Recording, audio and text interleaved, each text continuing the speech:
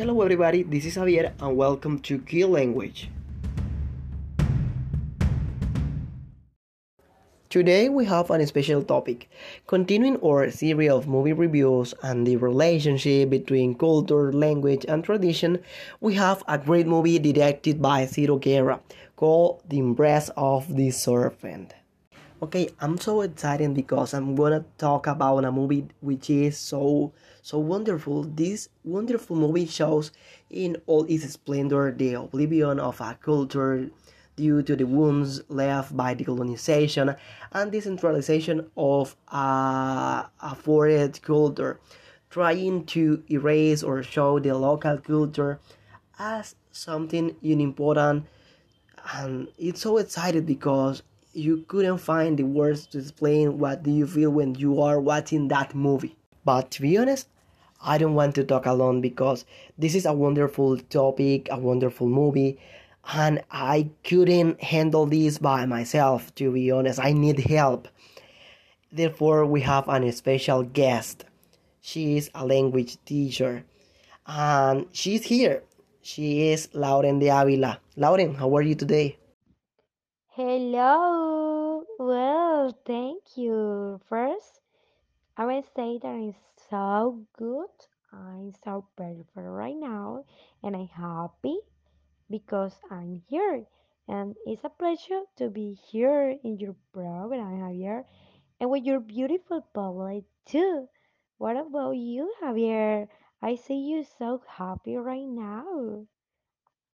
Of course, I'm so happy because those topics like this one that people just don't want to talk or they think that are less important make me feel that you need to know what happened here. What is the problem of the people?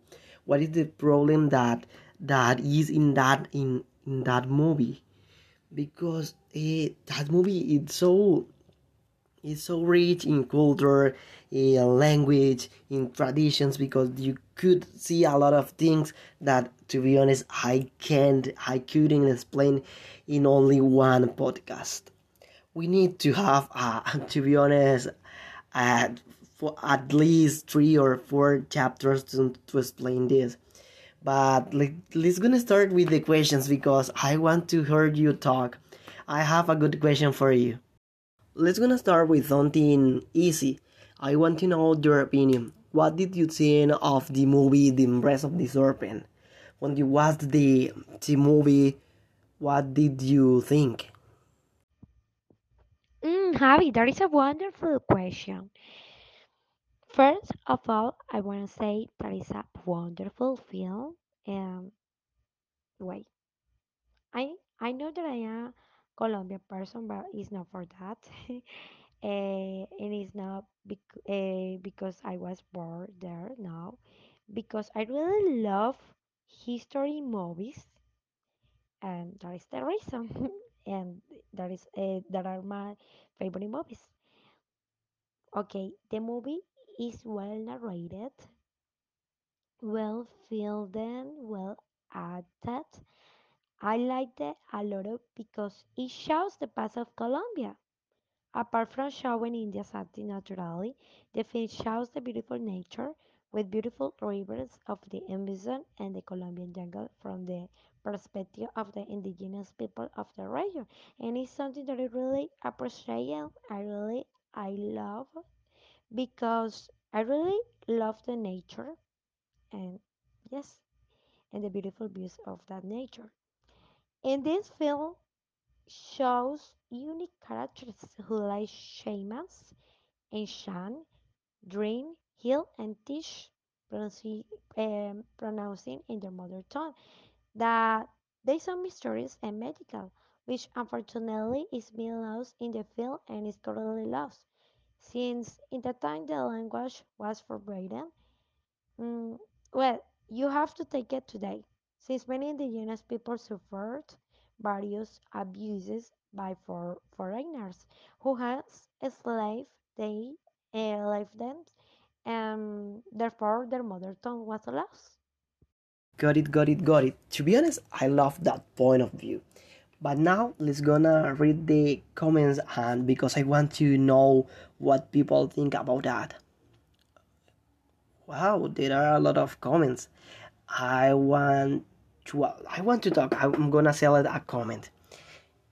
I'm gonna choose this. What do you think is the purpose of learning a language? Do you think communication was complicated in the movie? To be honest, yes. And the purpose of any language, whichever language, is to communicate. The problem is what you want or what you want to communicate.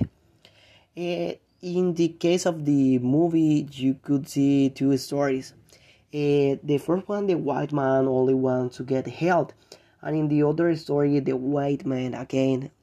That is not the same white man, but they always want something. He wants to dominate. And when you learning a language, you get a big cultural load, and that can be contraproductive, as is the case of Gaspar. He teaches Christianism, but rather is a submission through acculturation, or we can only call it a simple discrimination of culture, with the aims of domination. In conclusion, yes, the communication was complicated, but it wasn't about the language. It was about the culture, because they want something different. One wants to dominate, other wants to put the its own culture over the native culture only, and they don't feel comfortable with each other. They don't trust. Now, Lauren, I want to finish this part of the podcast. I have another question for you to finish this.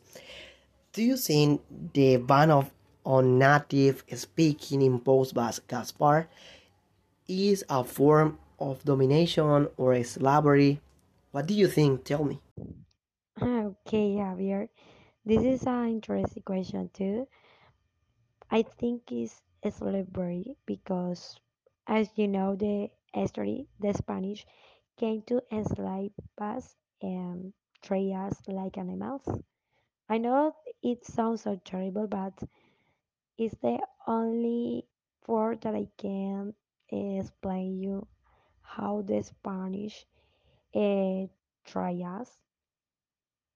I know it's so terrible, but there is the true reality. The end of that, they prohibit us from using our mother tongue, which at that time was not Spanish. In addition to all the indigenous peoples, Latin America have historically experienced enormous social and political pressure, and, and as a consequence, many languages have been lost. It's also not that Spanish arrived here in order to conquer these lands in Latin America. Besides that, Paris was Spanish, so you know to what I mean now. I love that point of view, and we're gonna check that in other chapter, because today the time is over. It's so sad, but we will have another opportunity to talk a little more about this. And for you people, bye bye. Have a nice rest of the day, of the weekend. I don't know, but take care, guys.